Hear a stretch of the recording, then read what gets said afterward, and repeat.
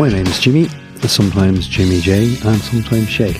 This is a podcast about human relationships, human potential, and that curious space between the dark and the light. So welcome to episode 74 of the Twilight Conversations. Episode 74. So this episode I'm going to explore what does it mean to be a man to me? What does it mean to be a man? And in that you've got man, you've got male, you've got masculine, you've got boy, you've got all that type of stuff. So I'm just going to, of course, I wouldn't be as arrogant. I can be arrogant as the next fella, but I'm not as arrogant to think I can sort that all out in one, hour podcast. Definitely not. It's part of a theme. It goes back to what Mary C was saying, to other podcasts around relationships and gender and all of that stuff. So this is part of a theme, and there'll be more exploration of this particular subject. But I just thought maybe, I'd like to explore male power in general.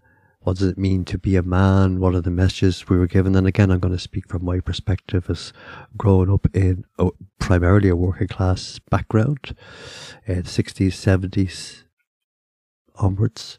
And whether being from, I think for me, being from a single parent family who at a very young age began to witness the power imbalance in relationship in a very painful way, as many do. And that influenced how I was, not always in a good way, how I related to women thereafter. I think primarily in a good way, but there were bits of it that I had to and still need to just tweak slightly, that I'm not overprotective and kind of patronizing of women. In my deep desire not to be like them, like my dad, and of course, don't throw the baby out with the bathwater, as they say, and hopefully I'm achieving that, but sometimes I maybe need to step into another space and kind of go, you know what, love, fuck off, and that's okay, and have done that, but I still have a discomfort about doing that, and it goes way, way, way back. I understood as an adult, well, a woman can take that. Sometimes it's okay to say, look, fuck off. Yeah. But I could feel when I began to explore or experiment with that first back even in the 80s and the 90s, it was really difficult. I knew it was irrational in a way, but I was kind of like where other women were saying, Jimmy, tell her to fucking jog on, I knew there was something from a childhood perspective coming into play for me. I knew there was something about some distortion, that I was somehow being abusive to a woman if I told her, get the fuck, when it's not, where she was probably behaving badly. Do you know what I mean?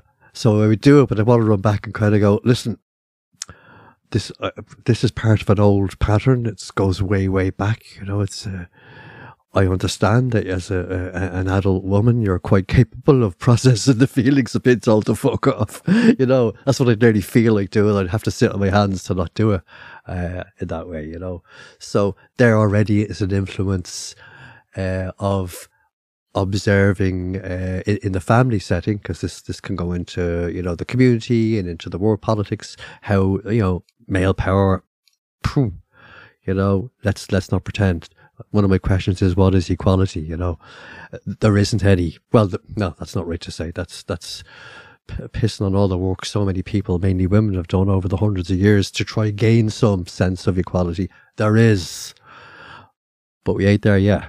So I'll come back to what equality. What does that mean? This is so ingrained, isn't it? You can see already, even from the start. So let me pause that for a second. So I'll come back to that. That's really what I'm hoping to discuss more with you today. What forms, and I think the fathers are going to be important, as are the mothers.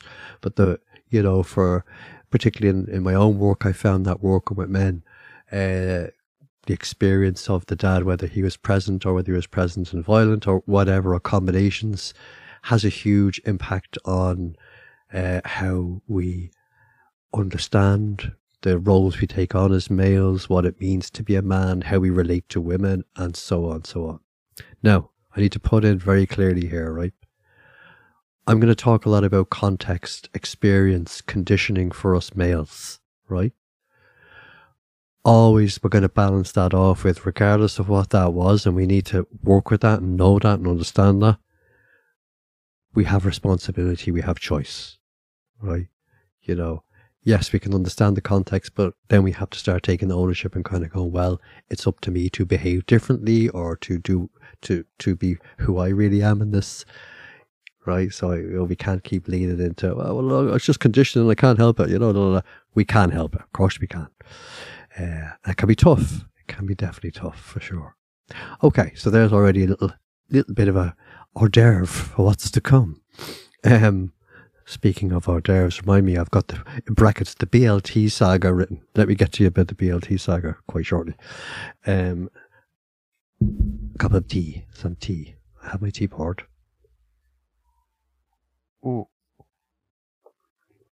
So, before I move into that, it's not completely separate to all of that.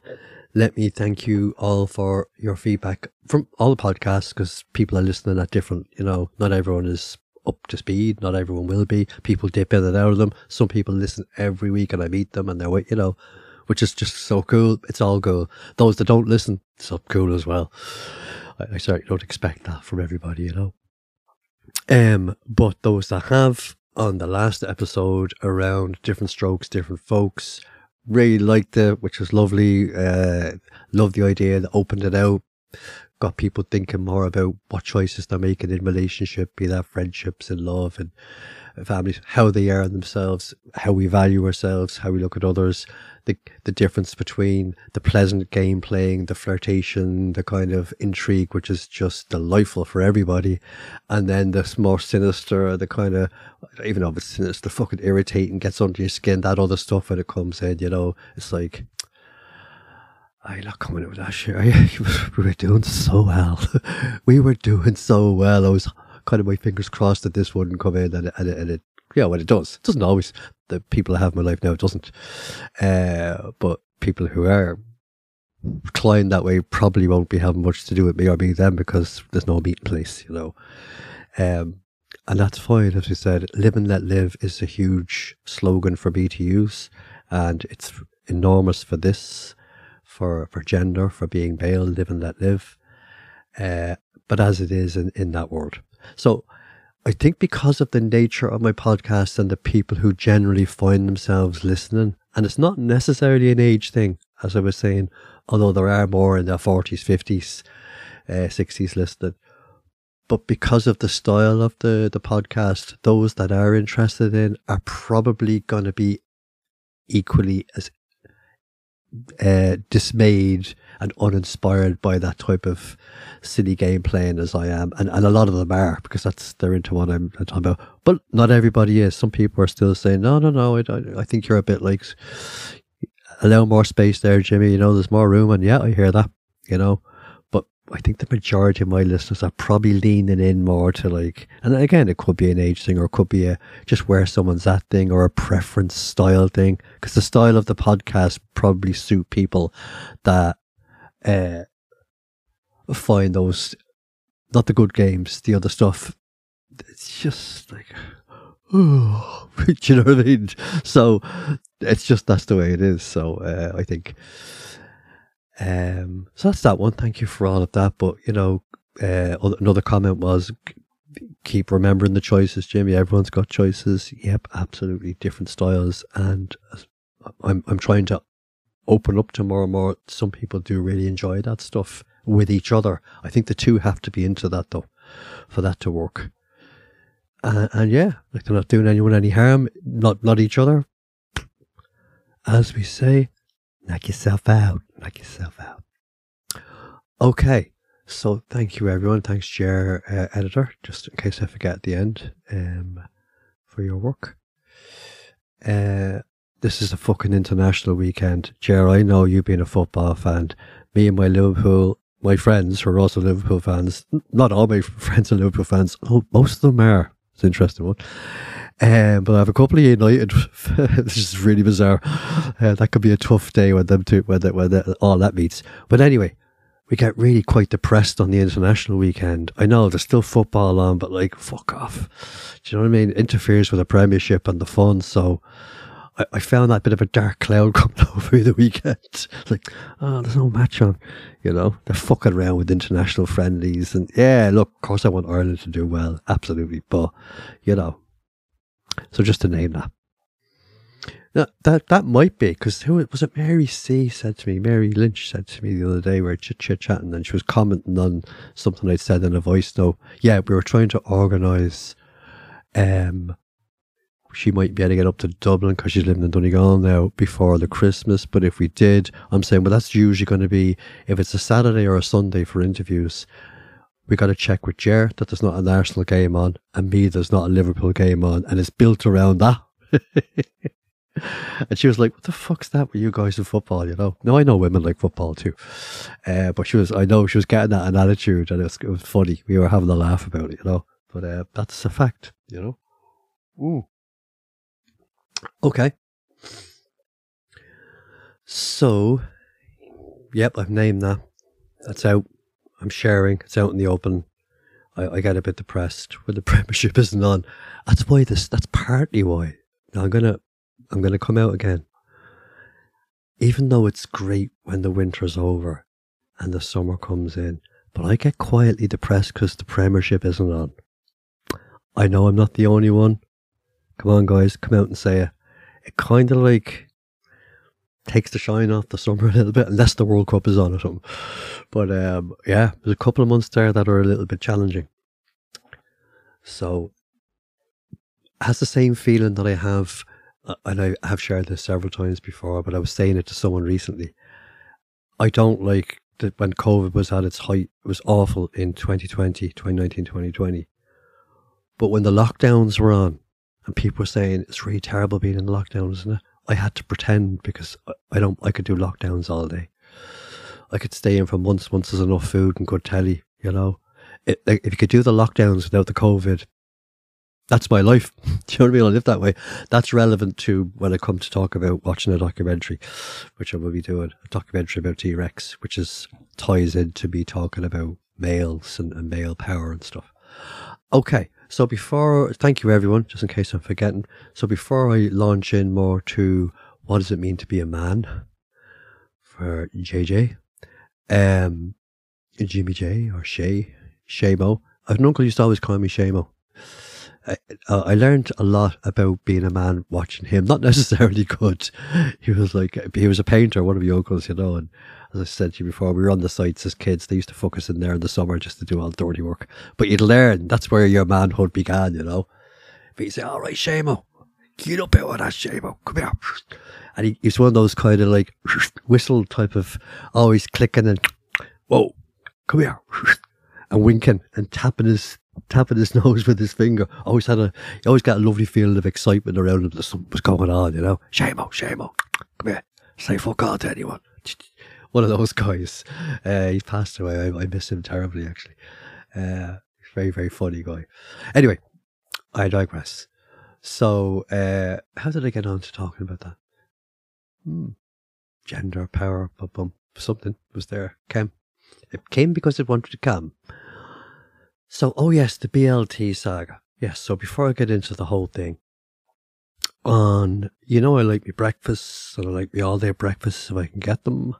So I usually have 2 breakfasts. We joke at Reds are now breakfast 1 and breakfast 2. So breakfast 1 is usually porridge, Weetabix shredded wheat, mostly porridge. Love it. Grand. And puts an appetite on you. I don't know about you, if you have porridge, it does give you a lovely appetite as the morning goes on. I like a breakfast 2 then an hour or 2 later. Most times during the week I pop into Betty Blues, because she lives just near where I work. Brother Vinny's there, there's a fry-up bum, or there's something going on for breakfast. But I was in work early this day, so I didn't go into Betty Blues. It was last week. And, but I'd go into town. No, did I go into town? No, I hadn't go into town. I was in work, seen someone at 9:30, which is unusual for me. I don't usually start till 11, because I work till late in the evening.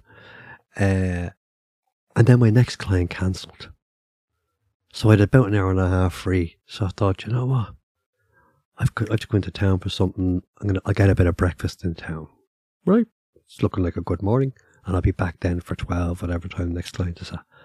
Off I go, and I remember I was to go over to Grafton Street. There was something I wanted to get somewhere. There was a particular shop I wanted. Was it to do with music? Or I don't know what it was. Or the phone or some fucking thing. Someone said, try Grafton Street or just off there. Who knows what it was, but I found myself drawn over that way. And so I find this place. I won't name it. It's not a bad place. But you know, just this morning I thought, BLT fans will completely appreciate this. I fancy a BLT. Bacon, lettuce, tomato, toasted. Now, correct me if I'm wrong, that's quite a standard breakfasty lunch type of... You can have it any time, but it's really part of the breakfast brunch menu, isn't it? I just had a taste of that and I thought, that's what I want. I had eggs yesterday. Love eggs, but I had eggs. Vinny's always cooking me eggs. Brilliant. In I goes. Hello. Yeah, hiya. So I'm standing at the thing. Yeah, what would you like? So there's a fella standing behind and there's a girl in front of me. That he's Irish, she's foreign. But she could speak really good English.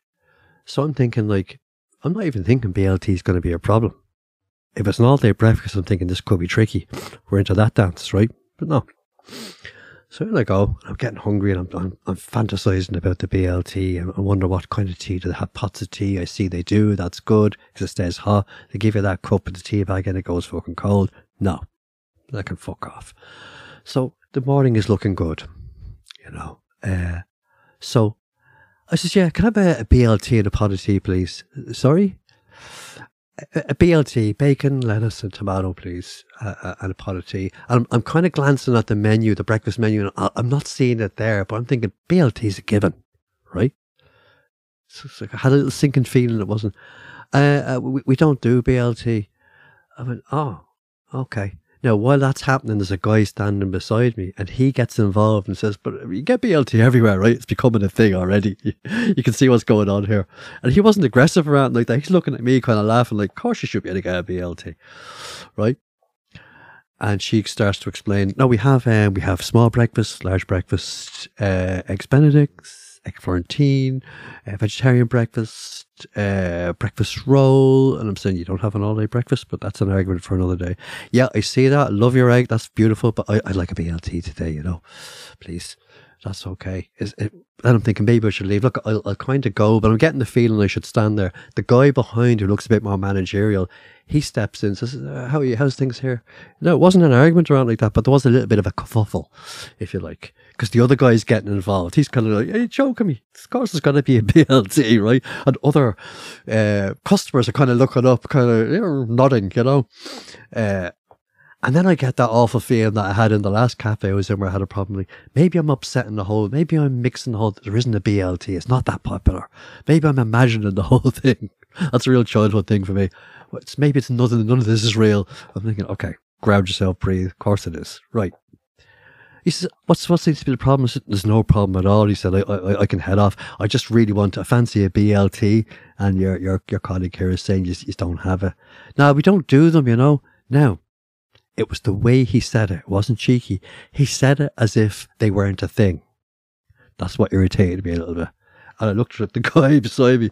I just gave him a wink, just, you know, because I didn't want the guy behind the counter to feel ganged up on either, you know. I said, oh, okay. It is a very common breakfast, you know, bacon, lettuce and tomato, you know. He says, yeah, well, you know, something like that. Yeah, you know. And I'm also thinking, like, would it not be better business to have a BLT on the, you know, and I think, will I get into that with him? Will I not get into that with him? Then I feel like I'm in the middle of a Monty Python sketch. Do you remember the one about the cheese sketch? Where John Cleese goes into the cheese shop and the fuckers have no cheese. And he's listed all these cheeses. Yes, I'd like, blah, blah, blah, blah, cheddar. Don't get much comfort around it. It's the most popular fucking cheese in the world, right? And the whole sketch is him listing off these cheeses, right? And he goes through these lists, John Cleese. He's getting really, really frustrated. And he says, Wensleydale? And the guy says, oh, yes.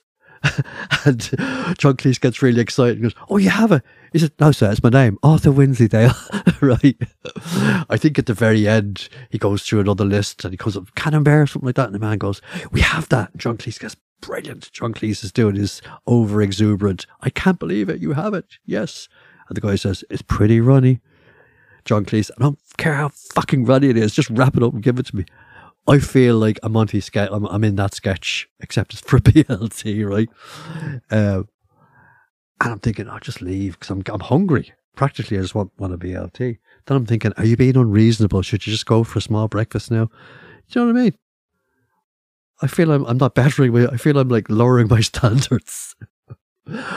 This is the story of life, isn't it? Oh, right, here's what I really, really want, but you don't want it. I'll drop down and just take the scraps. Kind of for peace, you know.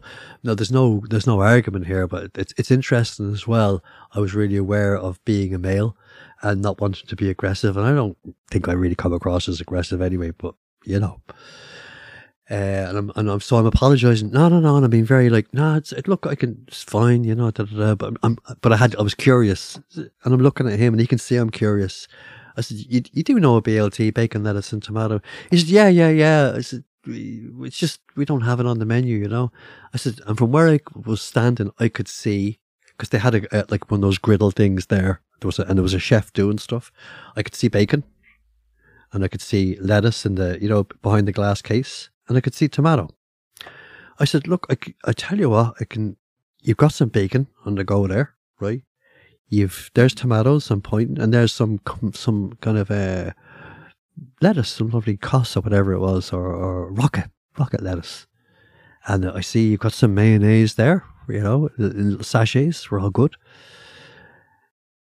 He didn't like the fact that it was resolved because it wasn't on the fucking menu, right? And I'm going, you could do that if you like, bit of brown toast, butter, pot of tea, how would that work out? He said, yeah, okay, yeah, we can do that for you, you know.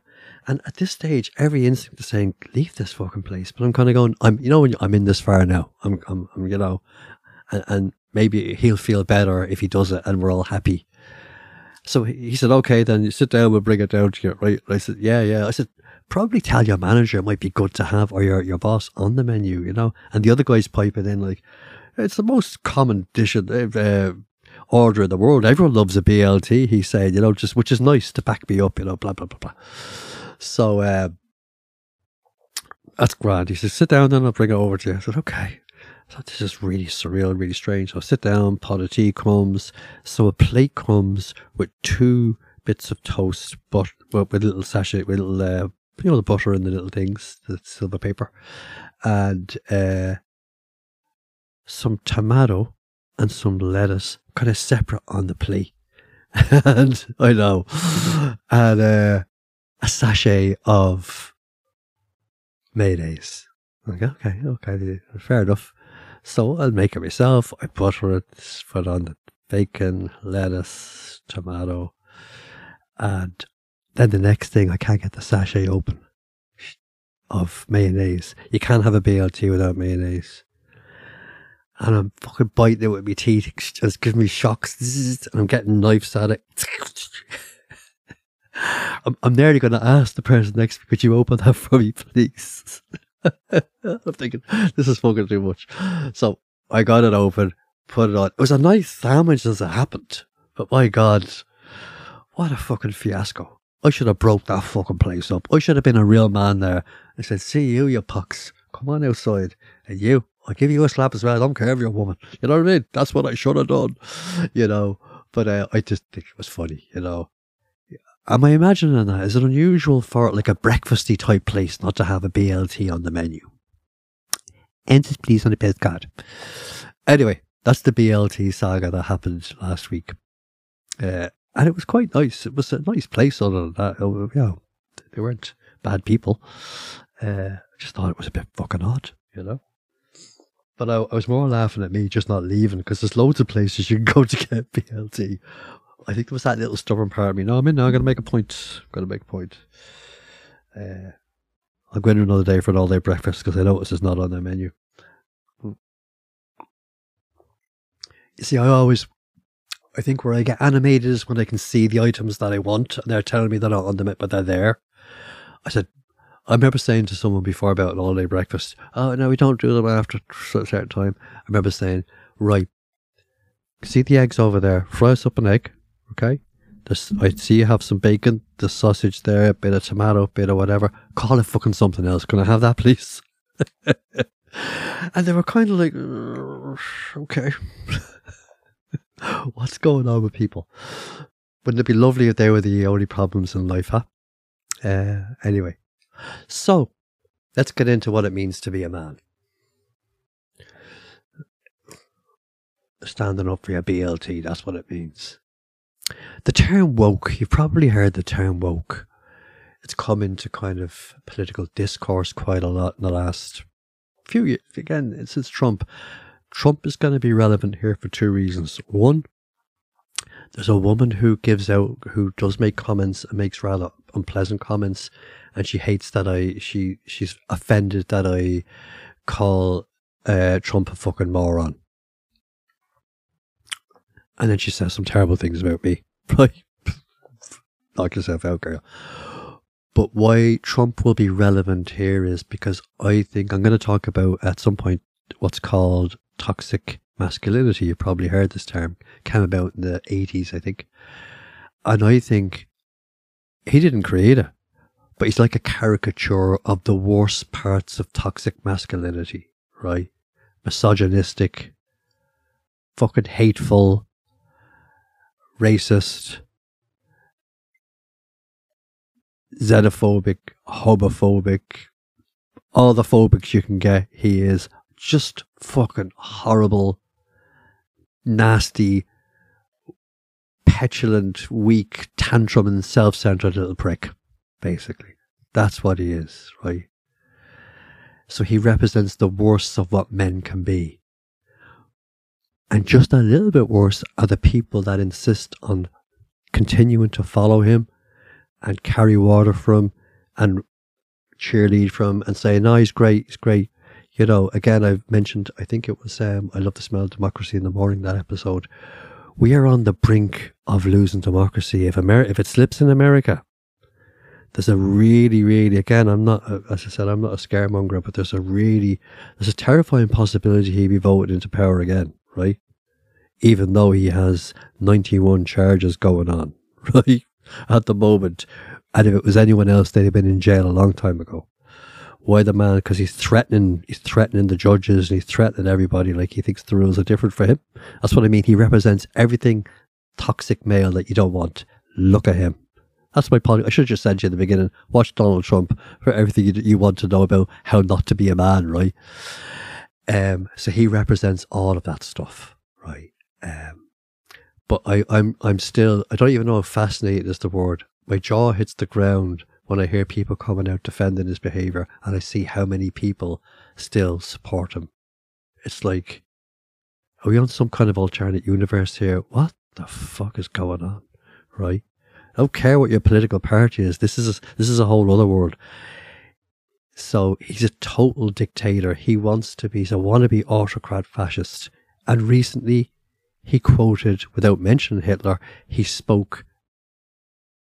speech was like a Hitler speech. He called his enemies vermin that he's going to get rid of, and he's going to build camps for all the homeless people and ship everybody. Just real, like, you're talking Hitler, right? This is Holocaust stuff. It's not drama. That's what he's doing, and there's not a big fuss about it.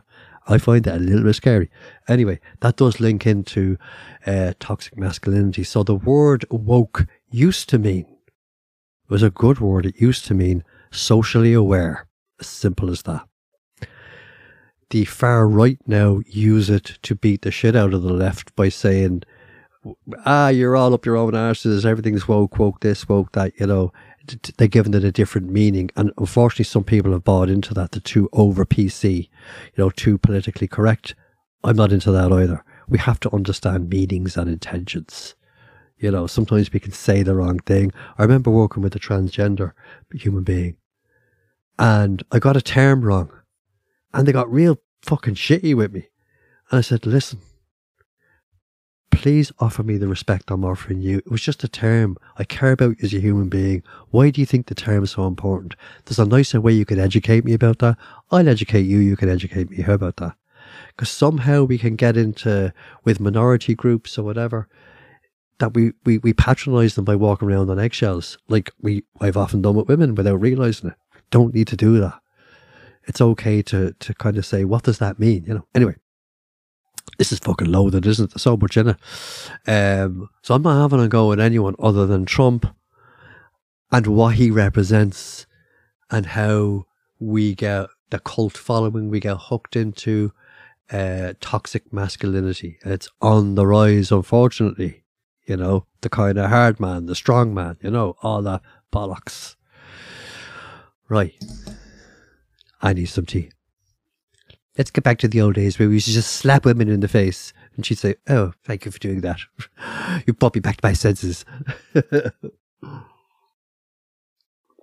Don't expose the women to anything too challenging. Go on inside, darling. I'll take care of this. Glove. or women dropping their gloves. You drop this. Can I dare to walk with you for 5 minutes? To them, that would be like riding, just doing that walk, wouldn't it? You know what I mean? I'm feeling all faint. Maybe you better go in and lie down. This is the shit you grow up listening to, isn't it? You know, in terms of what's kind of influencing your idea of what, you know, males and females are. And you know, I love the pictures, the movies, the films, love it. But it's also influenced us in not so good ways. Obviously, we need to disentangle what these things mean, you know?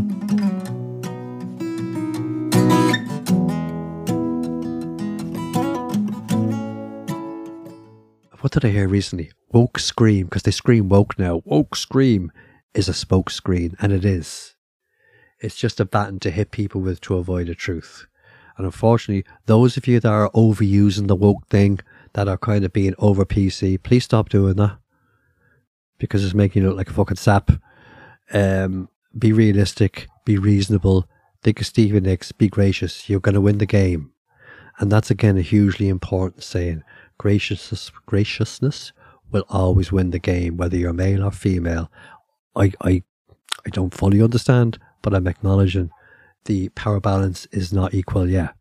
Whether it ever will be in my lifetime, I don't know. I'd love to see that. But it's quite a subtle thing as well, isn't it? As well as being very practical. You know, equality by its nature means difference. And I love that paradox. Because it's not about me becoming like a woman or a woman becoming like a man. Because I used to think, oh, that's what you have to do, you know, and deny my masculinity, which is ridiculous, you know. Mary C spoke about that. You don't want the pendulum swinging the other way where women just all become like, you can understand a bit of revenge, absolutely. But, you know, taking that stance of having power over males in that way and subjugating them and all that type of stuff.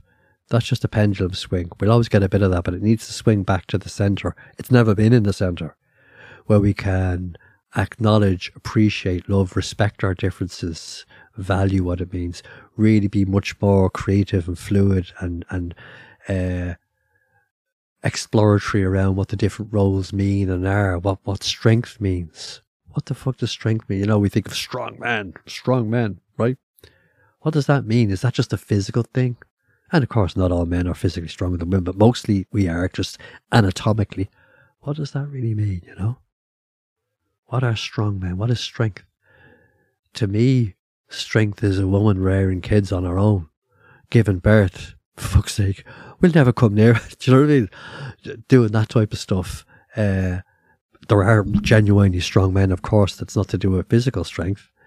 With good qualities of strength. We need to let's look at what strong means.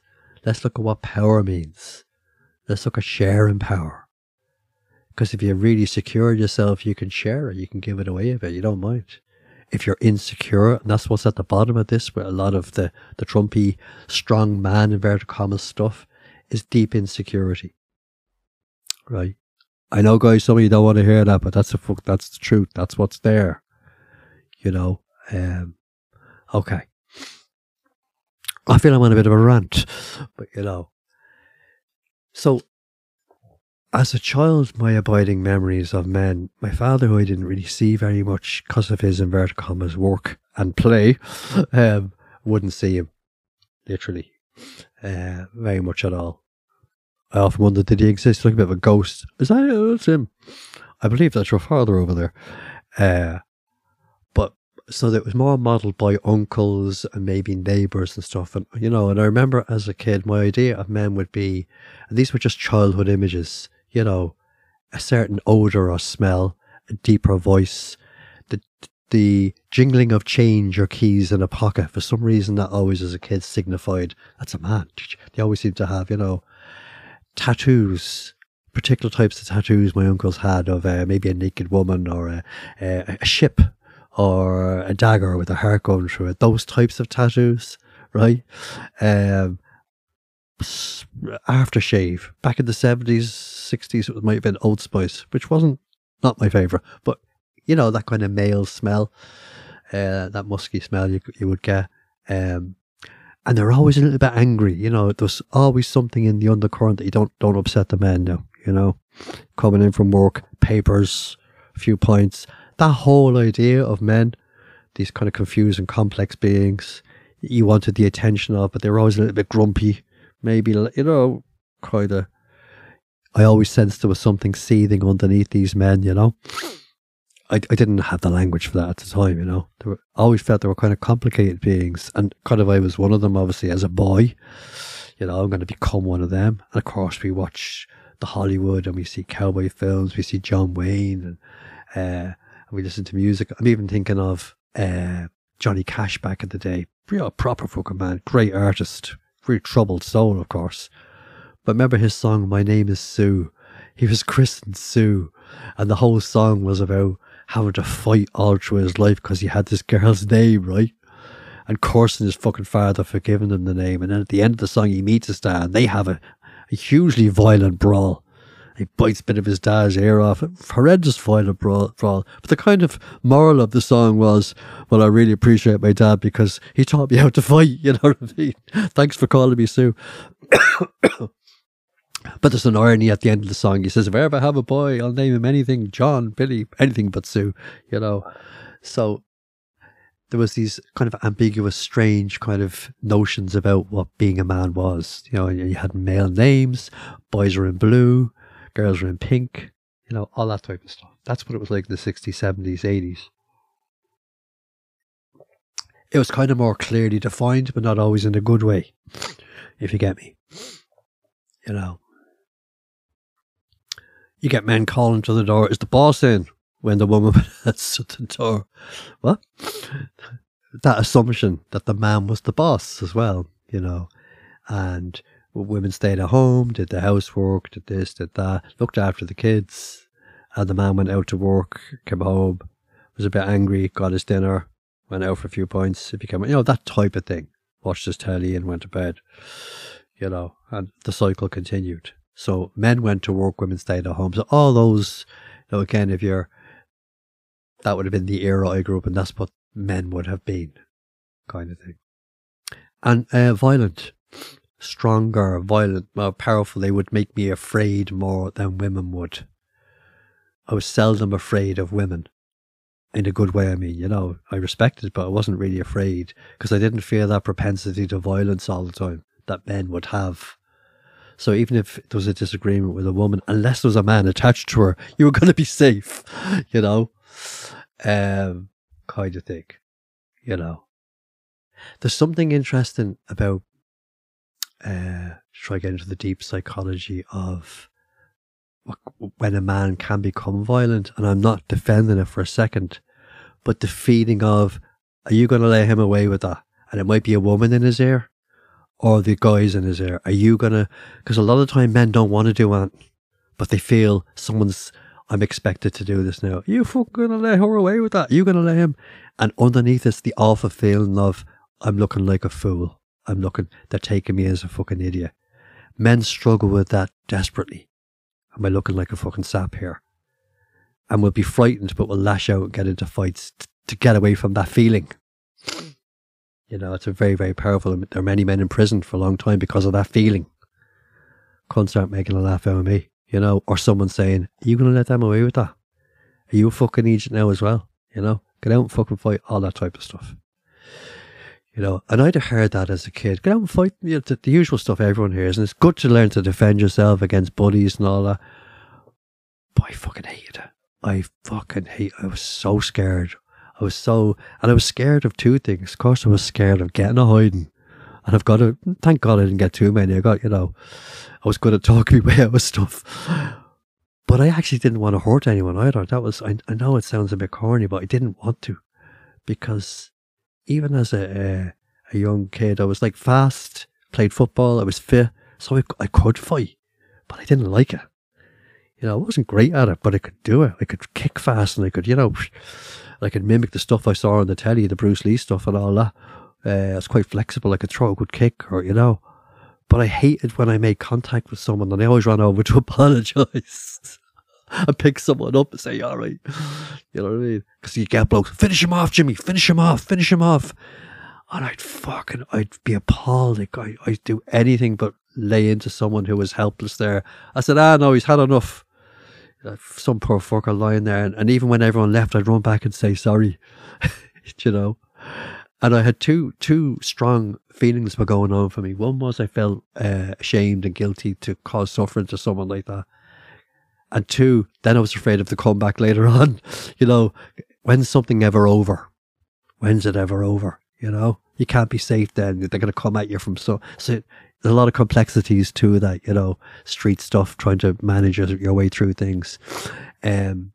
I think that's why I didn't do as much of it as I liked to, boxing and in the ring stuff. I like sports because it was like rules and you could shake hands afterwards,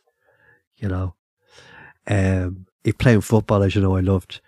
And even if I got a bit heated on the pitch, not that I ever got heated, I never did really. But if it got that way, I was always a little bit anxious and wanted to kind of patch it up and kind of go, look, we're grand, and wanted to make sure to shake hands afterwards, because you'd have a van would bring you somewhere and you could be in a different part of the city, you could be in fucking Coolrock or Ballyfair or somewhere, and there's a bit of hostility on the sides, and I'm thinking, how quickly can we get to the van after this? Because it's going to be playing Morty, in somewhere. So all those kind of fears would come into it, And of course, most of the time it was just men shouting and giving out, and it was fine, you know what I mean? It was handbags, as we call it. You throw a dig or someone would shout at you and it would be over. There'd be no horrible comeback. But again, this was all part of the exposure to men being violent, men using their strength, men using their power, and kind of having to, inverted commas, protect women, But I think we started to protect them from the wrong things. We protected them from shared power, from creativity, from recognizing their own strengths, from having their own minds, from making their own mind up about what to do. I think there's a nice protection we can have over each other, absolutely. Shelter, yep. And if a woman or a man wants whatever role you want to take, there's something nice about being the provider, isn't there, when you can do it? It's a lovely feeling. When it's a shared agreement, that's what we want, and all of that. So there's a lot in this, isn't there? But they're my childhood memories and how confusing that became, into early teens and stuff. The whole, what were roles? What did it mean to be male? Who were these curious creatures called women, that were really attractive but strange and had a different way of behaving and smelled different and looked different and all of that. They were supposed to be, inverted commas, weak. And again, the whole idea, I want to move away from the idea of vulnerable being weak. It's not weak negatively. Vulnerable is beautiful. It's where our greatest strength lies.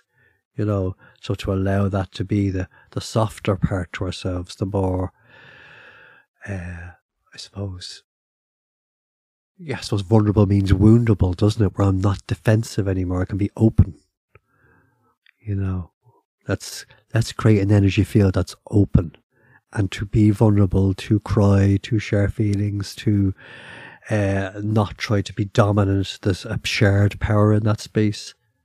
That's a good thing. To me, that's what being manly is. It takes huge security. That's what a good woman is. A good woman can own that space with you, Because also I remember, being 12, 13, 14, and women saying, I want a real fucking man, And I'm thinking, that always used to make me feel, what do they mean? What is that? What have you got to do? Maybe they need to see me beat somebody up, That ain't going to happen. What did I have to do, And of course, be yourself, just need to be myself, whatever that might be, you know, naturally. But what was this real man?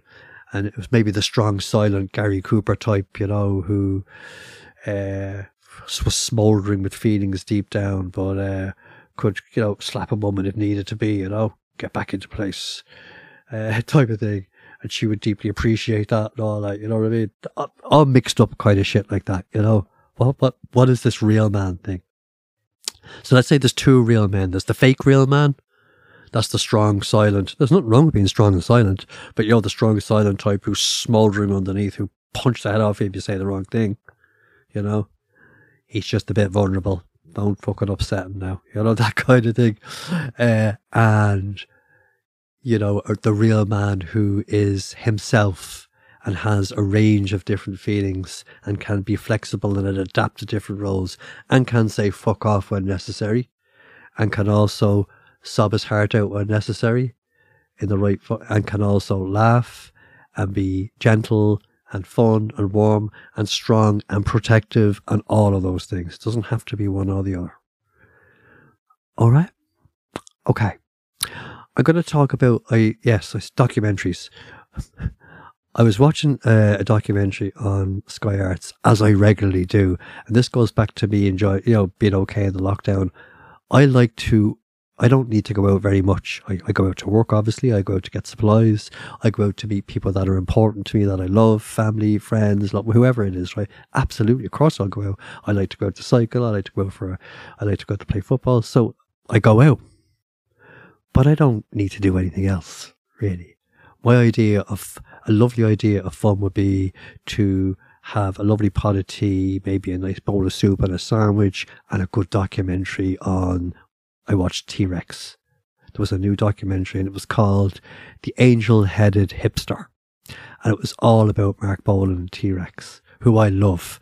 Nearly as much as Bowie, but Bowie just pips up. You know, they were really great friends. They were rivals as well in a playful way because they're right at the same time and they were both the start of glam rock and they both were similar in their androgynous kind of ambiguous way. And this is the point I want to get at before I go into the documentary. And a lot of the glam rockers were like Roxy Music, The Sweet, even Slade, you know, who I loved as well, who Oasis really were influenced by. They wore makeup, particularly Dave Hill, the guitarist, you know, and glitter and stuff like that. So what the glam rock era did, particularly Bowie and Mark Bolan, they opened up a corridor where you could be expressive, softer in yourself, because these were soft kind of guys. These were like wearing dresses. Jagger did it as well, as you said, and makeup, right? But they were still men and women still loved them. So it's like, oh, they were signaling something here. Yet they were kind of poetic and creative, you know. They weren't like, fuck that, boom, kick your fucking teeth in. You know what I mean? They had a little more subtlety to them. So even as a teenager, they would allow you to explore, without nothing wrong with being gay, you know, they would allow you to explore your sexuality in that more ambiguous way. It's like, oh. So I never in that felt like, oh, I want to be with another man or boy. I wasn't scared of that, and I'm not scared of that. But it was more like I can express myself this way. So it softened out, right? Bowie and Bolan were from London. Okay, they developed these kind of cultured accents, of course. They were avant-garde artists. But Mark Bolan was a poor Jewish boy from East London. Bowie was originally from East London, but they moved to a kind of a nicer neighbourhood in London. But they were just ordinary people, right? There's a very funny story about, I remember seeing about Bowie and his band, the Spiders from Mars at the time, at the height of their fame. You know, as you know, Ziggy Stardust was a phenomenal, iconic album. So Ziggy Stardust and the Spiders from Mars. So his band, right, Woody Woodmansley, drums, I think, Trevor Bolder was on the bass, and the brilliant Mick Ronson was a guitarist. He was a virtuoso, superb guitarist, music producer. But they were from fucking Hull, right? Fucking Hull. And when Ziggy Stardust started, Bowie was wearing all his gear, his glitter, his earrings, makeup, he had the red spiky hair, the whole fucking shebang going on. He was wearing these jumpsuits and dresses. And he was saying to the band, listen, if you could get into this, because he was trying to look like the Alien, And they were like, fuck off. Look at me in no fucking dress and makeup, they were saying, you know. And he talked them into doing it, right? Two things happened when they wore this gear. One, their success became huge. And two, they got more women than they could ever imagine. So the guy was joking. He says, as soon as the next gig came up, like, I was first in fucking lad to get the makeup on, get me dress on. You know what I mean? So it was a marketing play as well by Bowie, because he was a very shrewd businessman as well, was David. He knew it was a look as well as part of his creativity. So they were all from fucking Hull, right? But they're doing this. But obviously they were soft enough to realise, even if it was to attract the women or get, look, yeah, I'm strong enough to actually try this out. Fuck it. You know what I mean? So Mark Bolan was the same, and like Bowie, he was beautiful, you know, absolutely, I thought, stunning looking. And it gave us, I've said this a few times, what am I, 10, 11, 12, 13, 14, all those years gave me permission to actually be able to look at a man like that and kind of go, I can see why all the women love this guy. He's gorgeous. He's lovely looking. He speaks lovely. His voice is great. There's an energy. Love the clothes, the style. These guys were cool, but they were kind of like a bit feminine, right? But still men. That was the beautiful corridor they created. And that's hugely essential. I'm thanking God for them, that they helped shape my understanding of what it means to be a man, you know, that lovely creativity and flexibility. So earlier on, my Making Tea dance tune was T-Rex Hot Love, right, which came out in 1971 from the wonderful Electric Warrior album. You know, she's my woman of gold and she's not very old. Brilliant, brilliant song. Well, she ain't no witch and I love the way she twitch. So I was 10 when that came out. And I have this very powerful memory of being somewhere like Butlins. And the way it was done then was families went and you got a chalet. It was a real working class thing to do. You got a chalet and everybody, all your relatives came. Chalet for 4 people. You had about 20 people at the chalet. Like, and they had these dances, you know, for even in the daytime. And you went as a kid, you know. And I remember that song playing and there was a dance floor. And I remember there was a particular kind of dance people did to that, the adults, so the older, I say adults, they were obviously 18, 19, 20 and older, maybe uncles, cousins, aunties. There's a particular dance they all did together to all the songs, but to that song. And as I said before, I don't mind if you want to do dance steps. There's a particular move and I can still see it in my mind's eye. But myself and my brother Desi, who were 10 and he was 9, as all kids did, you'd slide around the floor like at weddings and you'd dance, but you got in with them and danced. Here I am again getting in with adults dancing, right? And getting in, trying to do the steps they were doing. But then as a kid, just developing, even if you're out of rhythm, your own moves to that song. And here's what I remember about it, right? I didn't know what the word sex or sexy meant, obviously at 10, but I knew what it was. I knew there was a charge, there was an energy to Mark Bolan's voice. I could tell by the way people danced and moved to it. There was something fucking cool around this. There was a vibe, you know. His music, his voice, his energy just made you feel tingly and wonderful inside. And I remember again those lovely moments of and having adults approve of you and, you know, dancing with them. And as all kids like to get that approval from adults. So that's a memory anyway of that particular song, Hot Love. What a great title for a song. I think it was one of his first number ones, straight to number one. Yeah, boom. Doom, doom, doom, doom, doom. Oh, it's fucking a great tune. If you don't know it, probably if you're younger than me listening, you'd have to be 50, 60, 70 to remember Hot Love, right? If you don't know it, it's just a very easy on the ear tune and it'll get you up dancing, I swear. It's really lovely. Anyway, Mark Bolan's this documentary was just stellar. Because you had all these brilliant artists, including these lovely clips of Bowie talking so lovingly about him, you know, and laughing about the bit of rivalry they had. And you different artists, you'd had his son there, Roland Bolan, and you different artists making this album called Angel Headed Hipster, where different artists were all doing his songs. So you had the likes of Nick Cave, Beth Orton, Young Jed and the Black, you know, Joan Jett from New York. I Love Rock and Roll Horse. She was doing, what's that song she was doing by him? Oh, I'm just what's the song called? Jeepster. And you hear her singing it and she's dancing to it. It's fucking brilliant. She has that heavy New York twang, you know? Mark Bolan, fucking hipster. Babe, I'm just a Jeepster for your love. So you had her, you had, who's that other artist? Different artists being interviewed, like Elton John, and talking. They all loved Mark Bolan. They absolutely loved him, and they were all influenced hugely by him. And they're all playing his songs, and they're all singing and discussing it, and going through the years of his music, you know. Lucinda Williams does, you know, the song I referred to, well, it really doesn't matter. Life's a Gas, in the last episode. She's doing Life's Gas brilliantly. Nick Cave does Cosmic Dancer. I don't know what one Beth Orton does, I forget. They're all doing a song, right? But I tell you who's interviewed a few times about him. Ringo Starr, Ringo for the Beatles. And he loved him. They were great friends, right? But there was a lovely little piece where Ringo's talking about him and he says, he had Mark over for dinner. They come over and they were chatting. And Mark was kind of funky and creative. And he said something like, oh, back off, Boogaloo, you know, jokingly, right? And Ringo said, that kind of stayed in my head. He said, and you know when you're in bed and you're in the twilight zone, I was thinking, oh, the Twilight Conversations. He said, the song came to me, back off, Boogaloo. I don't know if you know that song by Ringo Starr. It's kind of a cool song. No idea what it's about.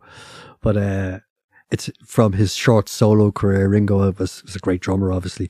But he's quite a few songs himself. Back Off, Boogaloo, Photograph. What was that other big one he had? It Don't Come Easy. Back Off Boogaloo is a great song, and I remember that. It's about 1972, 71, 72. Back Off Boogaloo. So that was through talking to Mark Bolan, and in the Twilight Zone, he got that, the Twilight area of consciousness. I thought, oh, that was a nice little twist to it. So that's the point I'm making.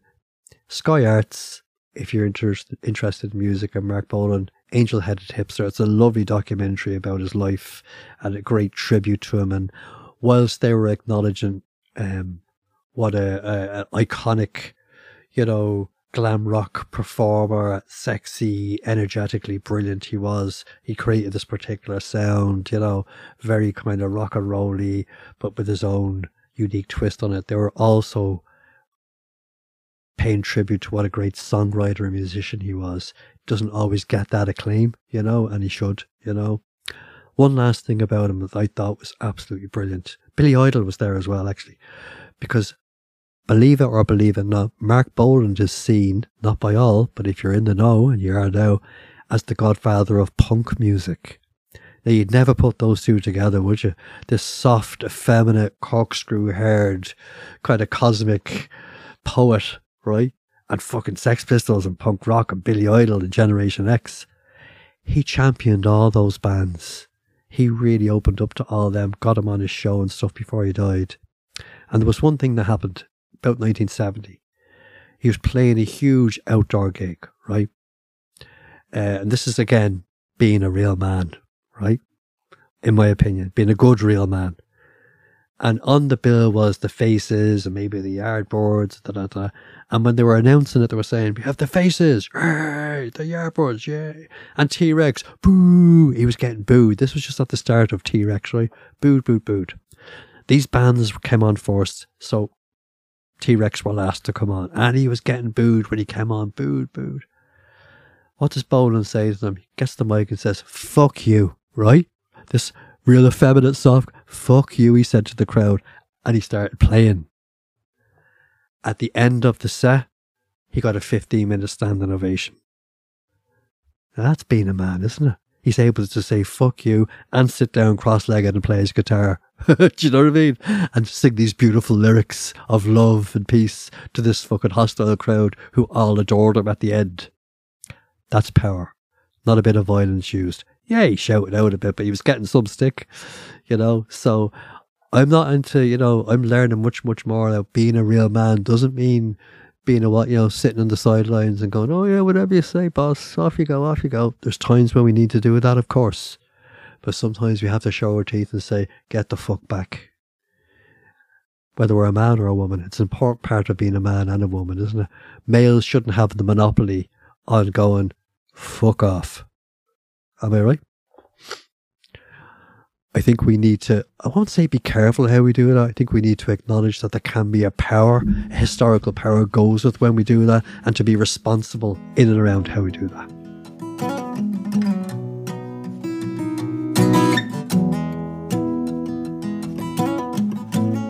And equality, I was talking about equality. What is it? That's an interesting thing I've mentioned before when I did the podcast on misogyny, misandry. Let's call the whole thing off some time back. Most people know the term misogyny, which means to despise or have contempt for or an ingrained prejudice against women. And then the term misandry, which means the very same the other way around. Women have for men. It exists, but you don't hear of it as much. Are there women who hate men? Absolutely. Have I come across them? Absolutely. Is that just a product, though, of being repressed for so long? I don't know. Maybe it is.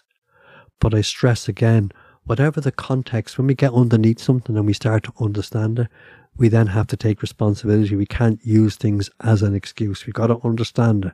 We've got to see the context and kind of go, yeah, let's find a way to coexist. Let's find a way to understand. I don't need to do that anymore. You know, I've certainly met, I don't think it was personally to me, hatred from women, but I could feel it as being their own desperate hurt and pain at the hands of men, and they're just spewing it everywhere they go now. You could call that toxic femininity if you liked. It's understandable, but I don't think it helps the process.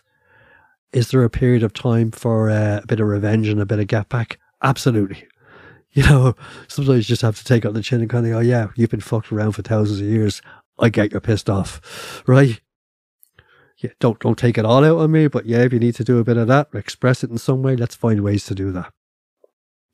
But let's coexist now. Let's find a way to, you know, live and let live. Now, again, I don't mean to be naive. I know that's easier said than done, but done it can be.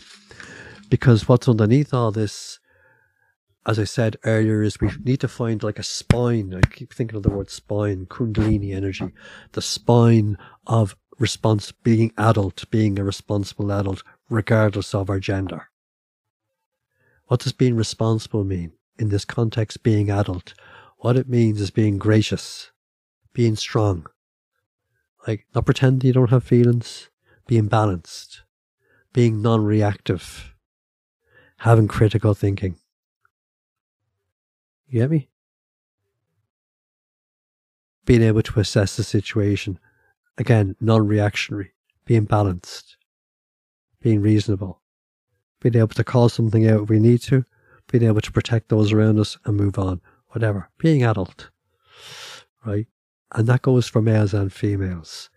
Not to ignore the roles and powers that come with both genders. I get that. And again, you can be, I'm male, but I'm aware of what might be considered as feminine energy. So why is feminine energy considered softer? Is it softer? Why can't that be masculine? I'm just curious about that. You know, I understand we often think of it that way. Why is that so? You know? I'm laughing to myself. I'm thinking of back being 12, 13, 14 or 15 more. We're hanging around with the gang and the girl. I've said a bit about this before. They say, yeah, we want to play in real, man. You know, men, fucker, you're all right, Jimbo. And I always felt really insulted by, no, you're all right. We'll talk in front of you. You're grand. I was kind of like wishing they didn't. But I know now it was a nice thing. Now we can, you're fucking grand. You're a bit different that way. And I was aching to not be different. It's like, I just sat there and going, oh, you're all right. You know, feeling a bit ashamed, and I don't need to feel ashamed. They were actually saying something wonderful to me, but I didn't really get it at the time. Yeah. Okay. So I want to explore, like, and again, I'm just, when I say explore even, I'm not going to find the answers to everything. I just want to pose things maybe for you to think about, maybe to get into, you can feed back to me on, or have conversations with other people about, or just think in the privacy of your own mind. What does this mean around roles, behaviors, attitudes that define gender? You know, we're all familiar with them.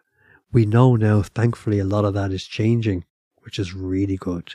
It's becoming much more fluid and open, and it's more, again, different strokes, different folks, choice driven, which is wonderful.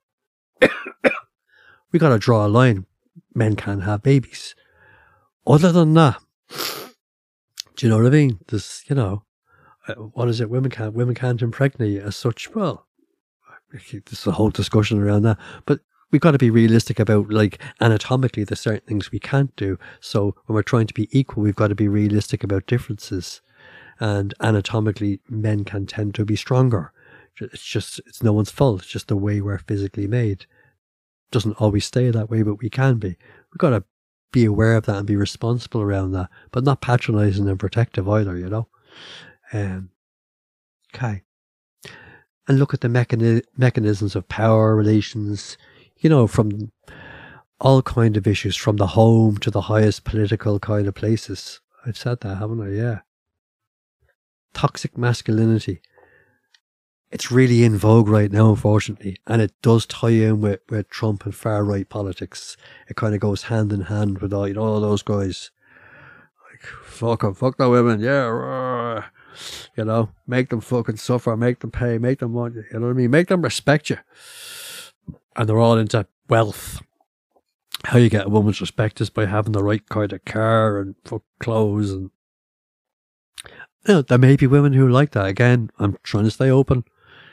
I have no problem if you like a man who has a better car, a bigger car, more money. There's nothing wrong with having money. But if that's the status of your power, if that's the core of what you think makes you attractive. Remember Judge Judy? It's all going to fade. Dumb is forever. Because the term toxic positivity kind of came about, I think, was it the fourth wave of feminism? I don't know the waves well. I heard Mary C. Lynch talk about them. But the term toxic positivity, toxic positivity, that's another one. Toxic masculinity, they're interlinked, came into play. I think it might be helpful, but it can be used as a weapon as well.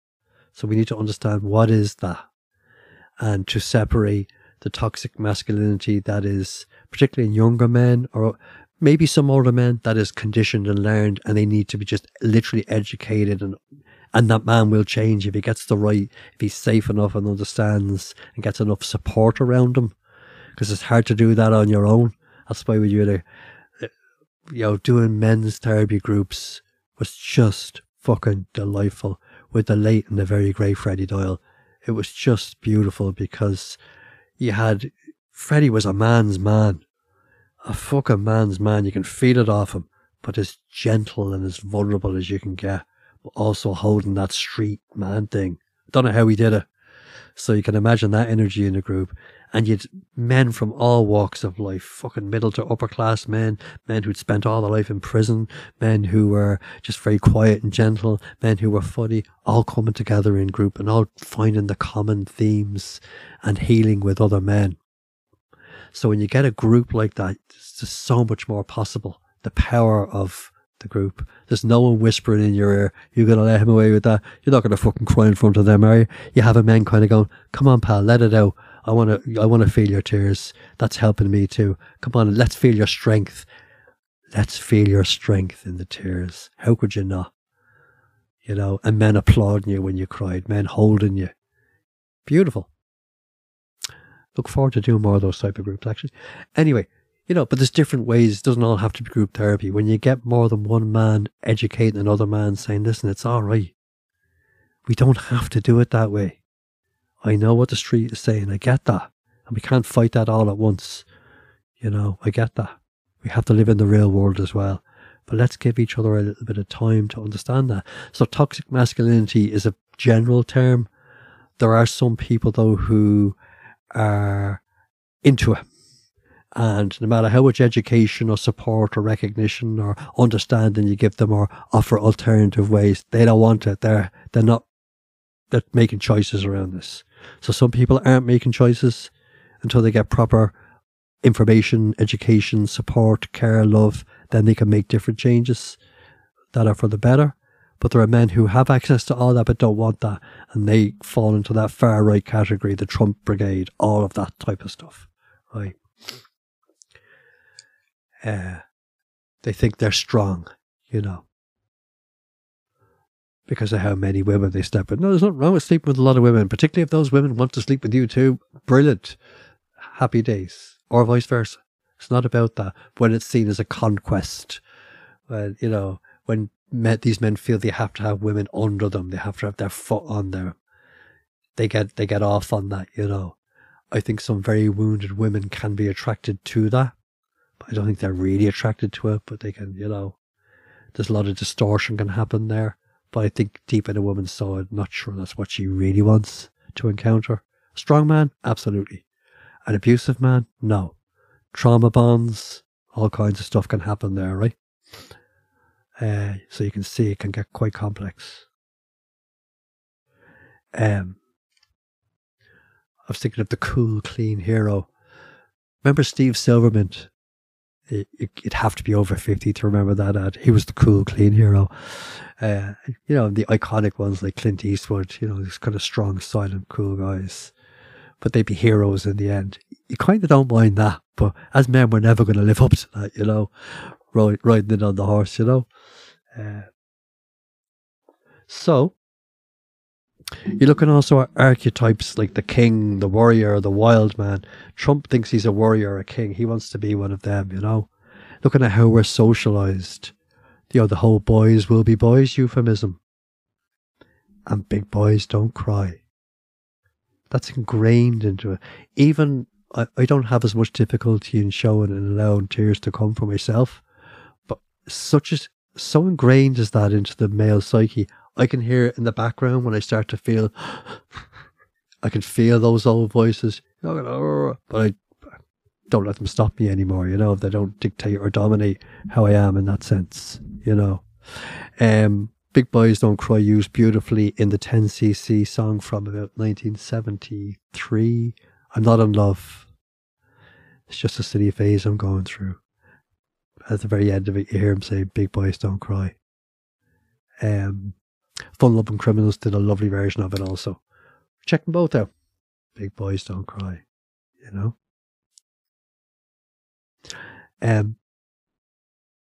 So yeah, I suppose in the toxic masculinity, you have homophobia, the need for control, power, dominance. You got promiscuity, refusing to help share household duties, kind of risk-taking, sexual aggression towards women, stoicism. Now, stoicism on its own can be a good thing, but it's that kind of like, don't show any feelings, you battle your way through shit, you know what I mean? Duke it out. Violence, you know? So I was talking about the balance between conditioned toxic masculinity and personal responsibility. And then you get the overlap into narcissistic traits and dark tetrad. I'd say men that engage in toxic masculinity, even when they've been shown there are other ways and they refuse to change that, you're probably into the dark tetrad there, right?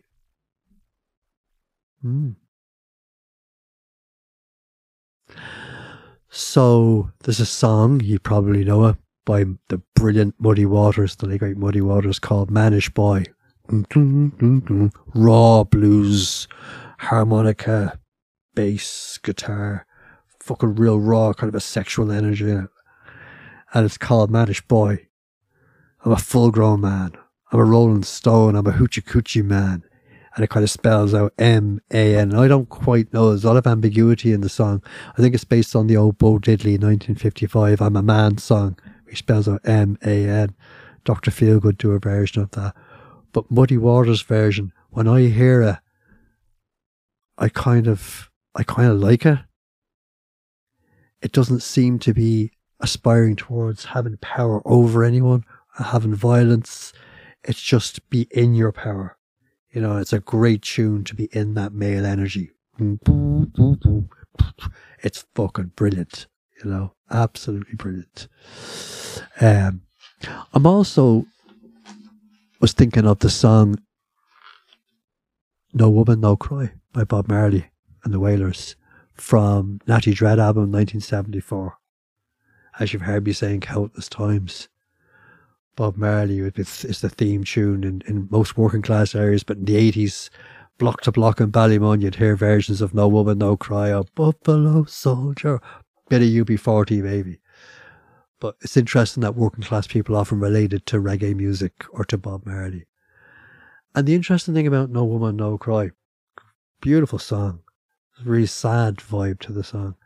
And like most people, I would have heard does that mean if there's no women, there's no crying? Was that part of a whole condition thing? Now, I don't know if the song wants to evoke that, but of course it's in Jamaican. It's saying no woman, no cry. It's saying if there's no woman, no cry, don't shed no tears. It's saying no woman, don't cry. It's meant in a comforting way. I don't think it's meant in a repressing way, right? Here, little darling, don't shed no tears. No woman, no cry, right? Somewhere in that song, in Bob Marley's writing, he's acknowledging that there's something about the woman crying. There's something, men do too, but there's something about that. And maybe something about how we've created a system that's going to make women cry a lot. Or suffer. You know, that's what I take from it anyway, you know. It has a lovely hopeful ending, of course. Everything is going to be alright. You know, everything is going to be alright. And at a deep, deep level, isn't that what we all want to know and feel? Everything is going to be alright. You know, that's really what we want to know. That's what I want to know. Whatever the situation is, if it's today, whatever, you know. And I know it's very hard to talk about what it means to be a man without understanding what it means for women to be women. And of course, in my various interviews with the Mary C's of this world, and also with Louise McDonough and other women I have interviewed or will interview, that's a Betty Blue, of course. That's a theme to explore, isn't it? Because one will influence the other, you know. I've been very blessed to have brilliant women, Betty Blue included, in and around my life, who have taught me huge amounts about how not to be a man, how I could be a better man, and so forth, and how they could be better women, maybe, you know, in themselves and appreciate themselves more, and all of that type of stuff, you know. It's an area that fascinates me. It's you know, I love women and I love men. I don't, you know, I probably love women a bit better, I think. But I do crave male company at times as well, certainly at different times. And then sometimes I miss female company and, you know, so forth.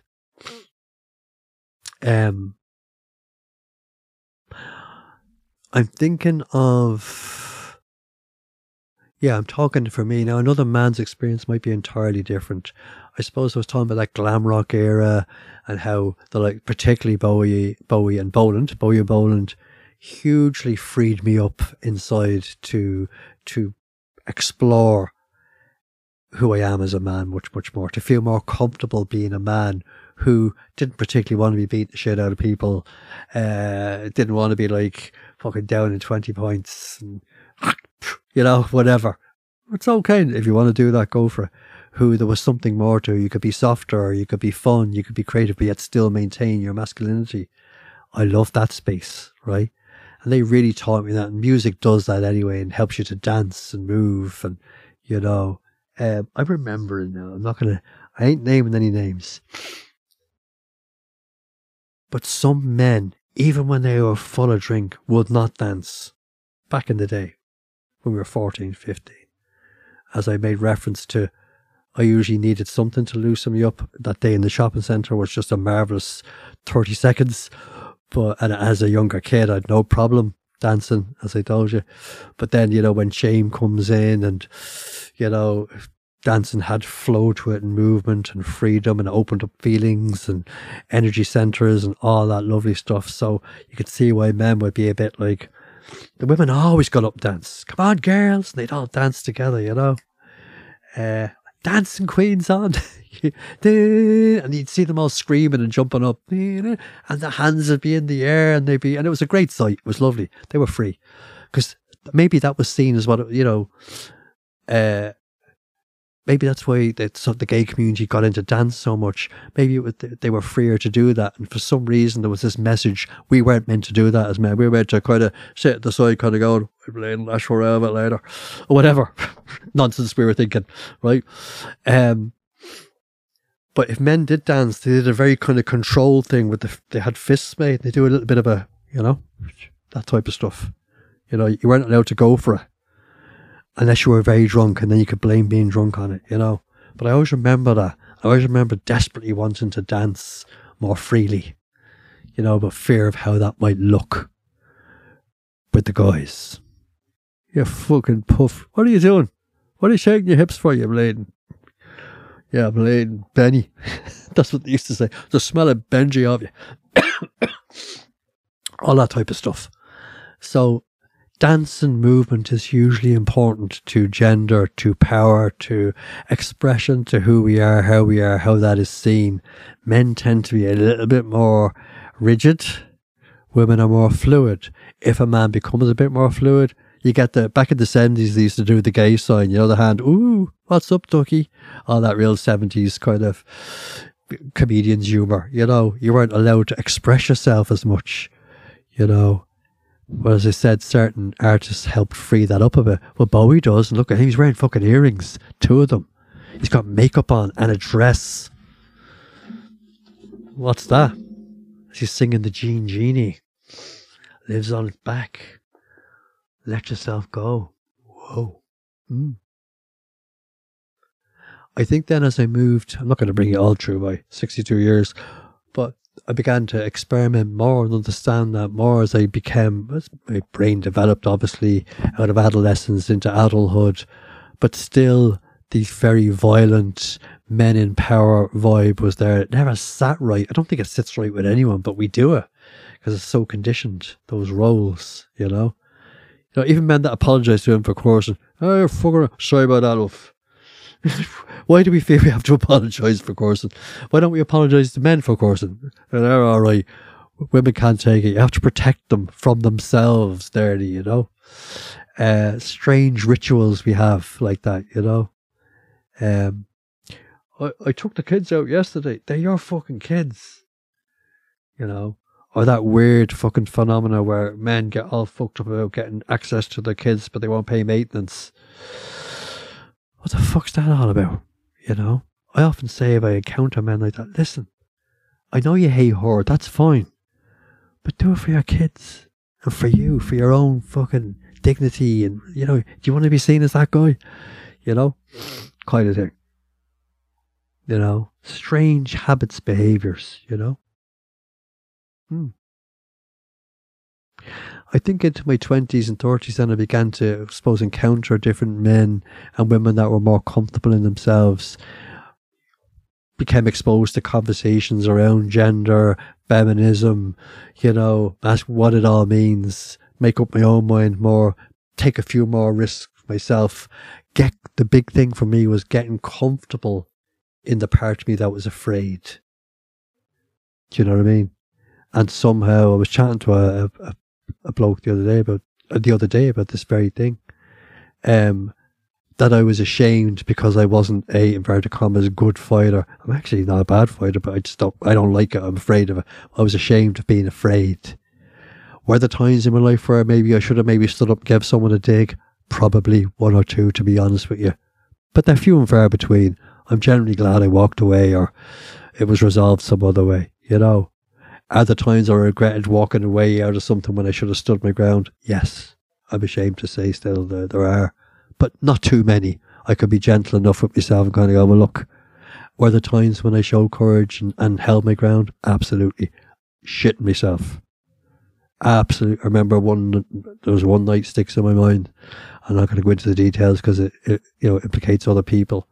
But it was absolutely terrifying. I didn't have to fight. Didn't have to pretend. It was all about not pretending. But I stood by and with someone knowing terrible things could happen at any moment. And I'm the man in the situation, right? But it turned out, ironically, you couldn't have got a better man in the situation. Not because I was able to fucking knock the fuck out of someone or they were going to be threatened by me physically. It's because I held a presence and I held an energy and they kind of went, right, okay. You ain't moving. I said, no. And I had to bluff a little bit. My bluff was, okay, these aren't going to be threatened by me as a man, so that won't annoy them too much. But I still could get a hiding here. I didn't know, and I didn't. So I'm kind of proud of myself for that night. That kind of balances out the kind of times where I feel a bit icky, like, oh, you should have played and stood up to him, or you shouldn't have let that happen, or, you know. And I think an important part of being a real man is to be able to forgive the self and not beat yourself up and kind of go, oh, that's okay. That's what I would want if I had a son. That's what I would say to him. It's okay, son. It's okay that you were scared. Do you know what I mean? I love you. That's okay. Let's work with that. It's all right. You know, and then at times, because as I have said many times, real courage can only be there if you're scared out of your wits. If you're not scared, you don't need to be courageous. You know, to encourage is to give courage to when we are scared, so as to feel the fear and do it anyway, so to speak. You know, within reason. So I kind of am liking the man I'm becoming. Room for improvement, for sure. Just finding that balance all the time, you know, when times when maybe I should have said and I didn't, times when I should have said, get the fuck out of it, you silly fucking wagon. Do you know what I mean? The kind of thing, which would have been perfectly okay to say, and I'd have encouraged, but I didn't, you know, but I have since. You know, but always with that graciousness if you can, you know. There's no need to be mean or rude or cruel to people at all. I think you can hold your ground and say, fuck off, with grace. Do you know what I mean? Or maybe you can say it without having to say it by just your actions and so forth, you know. So each man has to find what that means for them to be a real man, you know. If I see, but I still get frightened. If I still see violence, if I'm out, my knees still go to jelly. It's like, oh, my heart's pounding, but I'm okay. I speak to myself. I let the adult come in, kind of go, it's okay, I'm going to protect you. And if I need to try help someone, I will. I hope I don't have to because I'm scared. But I'm not afraid to be, I'm not scared of being scared, if that makes any sense. And if there's a way I can work it out without a dig being thrown, I will do it all day. Right? Mr. Diplomatic, I will do it all fucking day. To find a way to, you know, and have done it different times, and sometimes it's gone wrong and I got a slap, you know, fuck off, I know what you're trying to do, you're trying to resolve this, boom, stay out of it, Jimmy, poof. You know, perhaps if you saw it this way, perhaps nothing, fuck off. And you just have to laugh at that sometimes, you know. So it's an ongoing journey, isn't it? You know, and there will be other podcasts where I'll be interviewing other males or females about what it means to be men or what it means to be women. I think men I admire and love were strong like Freddie Doyle. Were strong men, but with gentleness, who weren't afraid to give you a hug, who weren't afraid to shed a tear, who weren't afraid to say, you be you, Jimmy, and I'll be me. I love the way you are and I'll be the way I am. I'm really lucky throughout, even as a teenager, meeting a couple of men like that who are just very respectful towards me and knew that I was a bit scared, and that they said, Jimmy, you're fine as you are, you just be you. We love you as you are. You know, isn't that a lovely thing? So I'm lucky to have had that. So that's the kind of man I aspire to and want to be accepting of others, to be okay. If I have any strength to be able to use that positively to support and hold people, literally, metaphorically, you know, that's what to embrace that vulnerability, to allow other men to be in that space also. And I think maybe they can sense from me that I'm not going to ridicule them. That's the big one. I think women don't like being ridiculed either, but I think because of the conditioning, I think men terror ridicule. That's the one. I think being laughed at by women and other men, being fucking, look at that fucking idiot. He thinks, you know, being ridiculed, being made a fool of, you know. I hear some very wounded, very strong men who have been involved in a lot of violence, unfortunately, because of that fear, but trying to just survive. That's underneath it. Please don't make a fool of me. Don't laugh at me. Don't, you know, that's often what's underneath it. As I said, I think men probably doing long prison sentences. That was the motivation. Feeling vulnerable, feeling humiliated, laughed at. You know, again, I'm not using that as an excuse. I'm just giving you context. You know, we have to understand that. Don't humiliate a man or a woman. Don't humiliate other human beings. Can it happen by accident? Maybe. I don't know. But don't set out. You know, live and let live. Agree to disagree. Whatever. You don't have to humiliate someone. Give your opinion. Even having an argument with someone. Well, I disagree. Fuck you too. You can do that without humiliating somebody. Without making someone feel ashamed or bad about themselves. There's no need. There's absolutely no need for that. And if we didn't do that, our prisons would be fucking empty, I would feel. I also hope to do a series of podcasts around incarceration, what it's like to be in prison. Not justifying people's behaviour to get there, but just looking at the process. What's the effect of being incarcerated on a man and a woman? And hopefully we'll have a couple of people down the line to interview around that. Because it ties into some of this stuff as well, you know. Because often the most feared man is often the most fearful. Now, that's different to psychopathic behaviour, you know, that's a whole, or sociopathic behaviour. But often men who might be really feared, who've had to fight their way through things like, oh, so-and-so's around, and you get that fear through you. He's usually terrified. Fucking terrified. Can he go anywhere near it? No. That's immediately turned into I'm hitting you before you hit me stuff. You know. Yeah, so there's a lot in this, as you can see, and there will be more conversations about it, either from me personally or maybe from the comments that I get from you or people that I'm going to interview.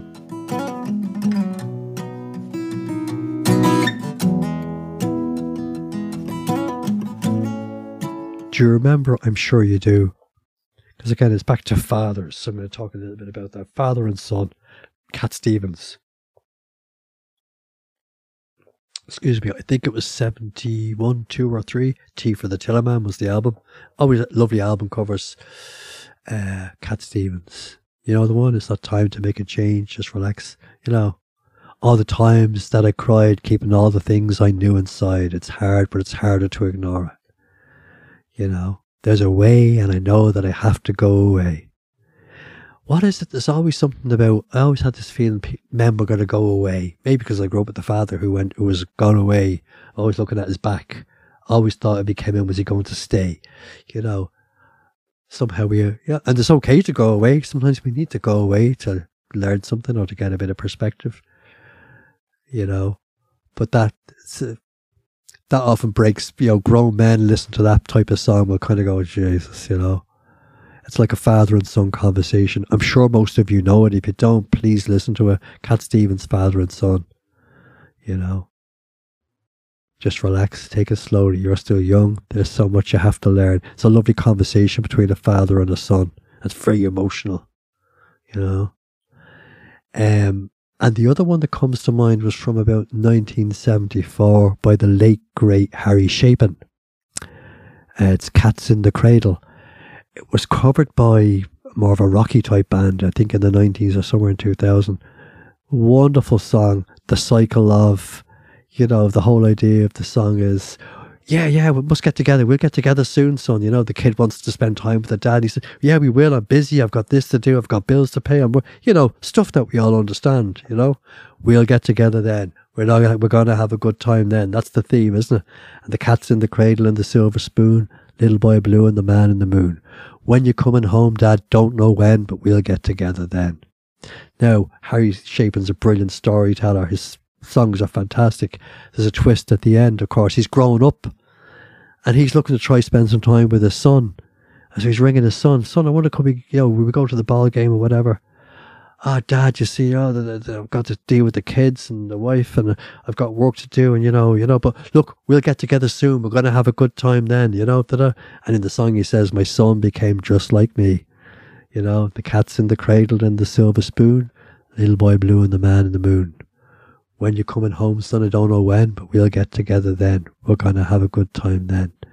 It's a kind of a portentous tale, isn't it? You know, of the cycles of what, you know, father passes down to son. And that's kind of an innocent one. You can see how that can happen. We get caught up in things that we think are important that aren't that important. So what's more important than loving the people you love, I say? Whether they're men or women or both. there's that. I don't really care about gender. I really don't. You know, knock yourself out, whatever. I'm more interested in how you treat people. I do think in the whole transgender stuff, there has a small section of that group have become very reactionary and almost abusive. Now, maybe that's a reaction to being abused. I don't know. But other than that, live and let live. Let people be whatever way they want to be. If they're not doing you dreadful harm, why? We can coexist. You know, I'm really interested in, like, say, for example, I mentioned football.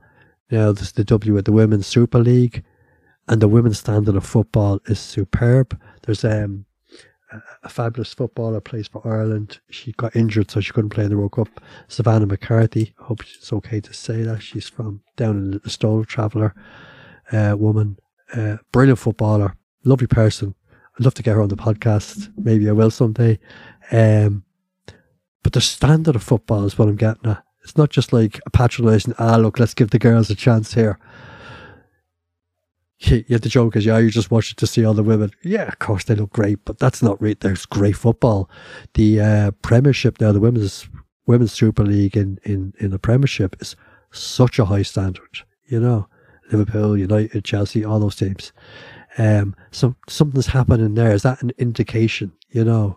In the music business, in sports, all these male dominated, in management, in the corporate world, you know.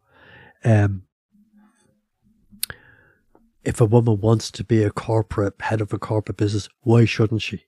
If she doesn't, she doesn't. You know. Take my professions the other way around. In psychotherapy, it was always female dominant. Yeah, I'll say a tiny little bit about that before I finish. It's a strange kind of thing, you know. I suppose you can understand it's a nurturing kind of a thing, you know. But you get psychiatrists being men, and psychologists could be men. Doctors were always men, you know. We always say he. But therapists, psychotherapy, counselling used to be always women. It's still pretty female dominated. And it's the idea that women would be able to listen and would have those qualities and skills. So when I began to understand, I didn't know this at the time, even as a teenager, that I was a good, inverted commas, listener. I didn't know that, but the girls used to say, talk to Jimbo, he's fucking great, listen to you all day, you know, I used to get that, right? Jimbo, this question, I told you this, bro. Jimbo, come on. I think, she wanted to talk, but which was lovely. It was kind of a funny thing, you know, I have a great crack with that. I didn't know I was a good listener. I was just glad to be in their company, you know what I mean? I was just glad anyone was talking to me. And they'd blow, where are you fucking going with her? Or I'd get blokes saying to me, find out off bleeding, woman, find out off fellow. It's right chance with me, what's going on with her, you know what I mean? I think she fancies fucking Benzo, what's going on? That, I'd get a bit of that, and I'd be trying to be diplomatic and hold that. And so I got good at doing that kind of thing. And some of the more violent, powerful men in the gang, I was kind of in with them because that was my way in. So no one touched Jimbo. Was no way. Did he say anything to you? No. Because then I wouldn't want the fucking fella to get a hide. Did he say, no, it's grand.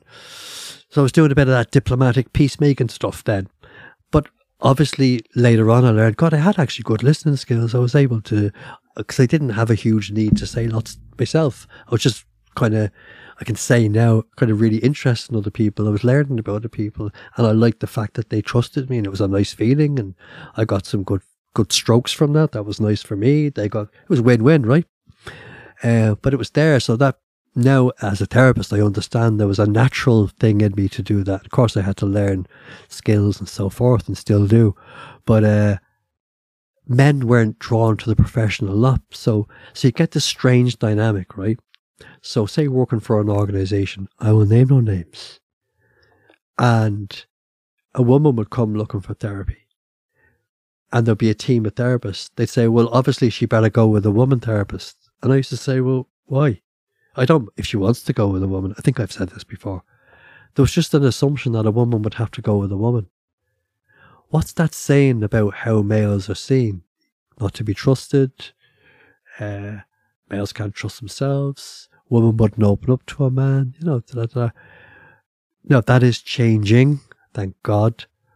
But again, I say it's different strokes. It's a choice thing. If a woman wants to talk to a man, or if a man, but it was always, that's the other thing. If a man came looking for therapy, it didn't matter whether you got a man or a woman, unless he specifically asked for a man. Can I see a man, Jimmy, for example, or can I see John? He's great. I spoke to him last week, right? But if he didn't ask, it wouldn't be an issue who he got, but it would be an issue. It was assumed that the woman would have to go with a woman. Well, she obviously needs a woman. Did she say that? No, but no, I don't know. What is that underlying assumption? So again, even being able to open those conversations out and make choice available to people about what they want. Therapy-wise, I happen to think variety is the spice of life. I think sometimes I've got great healing from being in a female energy, and sometimes I've got great healing about being in a male energy. Bit of both is beautiful, in a group, for example. But it's the same with friends. Sometimes I just really crave being around the blokes, so to speak. Just love that male energy. And sometimes I want to be around female energy. I like a mixture of them both. Again, it's a choice thing. We all need a bit of that, don't we? So that's just a curious thing around professions and gender, what we think. And I see women driving buses more, obviously. Back in the day, remember the Clippies? They were female bus conductresses. When you had conductors, there's a Dire Straits song. Actually, it's one of my favourite songs of theirs. Redzo, you don't like Dire Straits. No, it's not that she doesn't like Dire Straits. I don't think she raves about them like I do. I don't know why. Dire Straits are a funny band that way. Sometimes you just love them, or some people don't. I love them, still do. Love Mark Knopfler's guitar. Red just getting close to a couple of important appointments, she won't mind me saying. That we'll know much more about what way things are going to go there coming up in the next week or two. So just be aware, hold her in your thoughts, prayers, energy there, as I'm sure you do.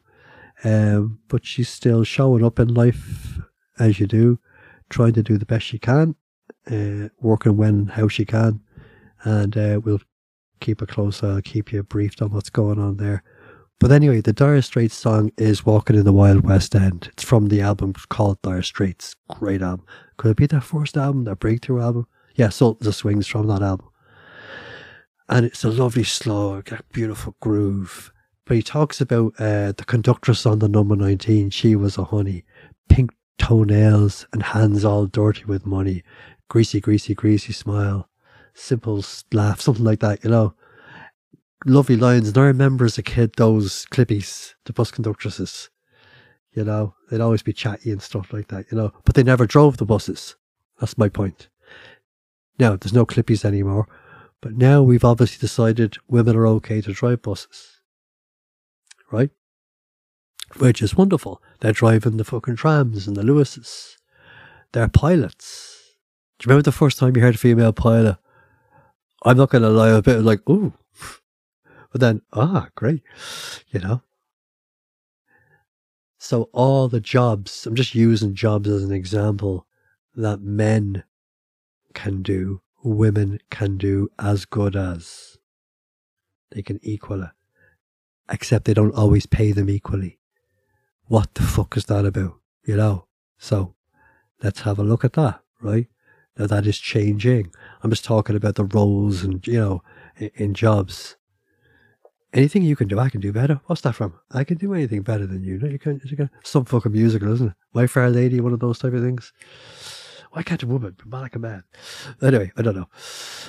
But, so women in that term, in that respect, can equal men in most, if not all. But what jobs could a woman not do? Unless she doesn't want it. It's not forcing women to do anything. Sweep the streets, be an astronaut. The whole fucking shooting match. I think it's probably the other way around. I think there are things that women can do that men don't do as well. Probably. Possibly. Who knows? So I want to finish on, again, just talking to you about simple but very powerful principles like live and let live. Choice. Regardless of whether you're a woman or a man, being adult. And if you're adult, you're going to have a flexibility about you. You're going to be open to different aspects of yourself, whether you want to call that the masculine or feminine side. Anima, animus. You know, we are made up of both. We just lean into one a bit more. Can we be a bit more creative about how we use that? You know? Would it be okay that I would feel protected by a woman? There's some women I know can would knock blokes out in a heartbeat. I often feel, not just because of that, just I feel protected in their energy. It's a lovely energy, but they're real sexy women. There's nothing like, you get me? So can we share that a bit? Is it okay to just play around with the roles a little bit, if we want to, it's okay. And then just to decide who prefers what, that's okay. Okay, we can all roll whatever way we need to roll. Some people prefer the more traditional, that's okay. Fine, that's good. But it's not the most important thing. Surely to God, the most important thing is how we treat each other. You know, in that, whatever we decide those roles are going to be. Because there's a decision, isn't it? There's a choice around that. There's a discussion. But how? Surely being gracious and kind and so forth for me is far more important than who earns the few quid. I don't care if you earn more or less. You know, even that in the toxic masculinity, the men get all fucked up if the women earn more money.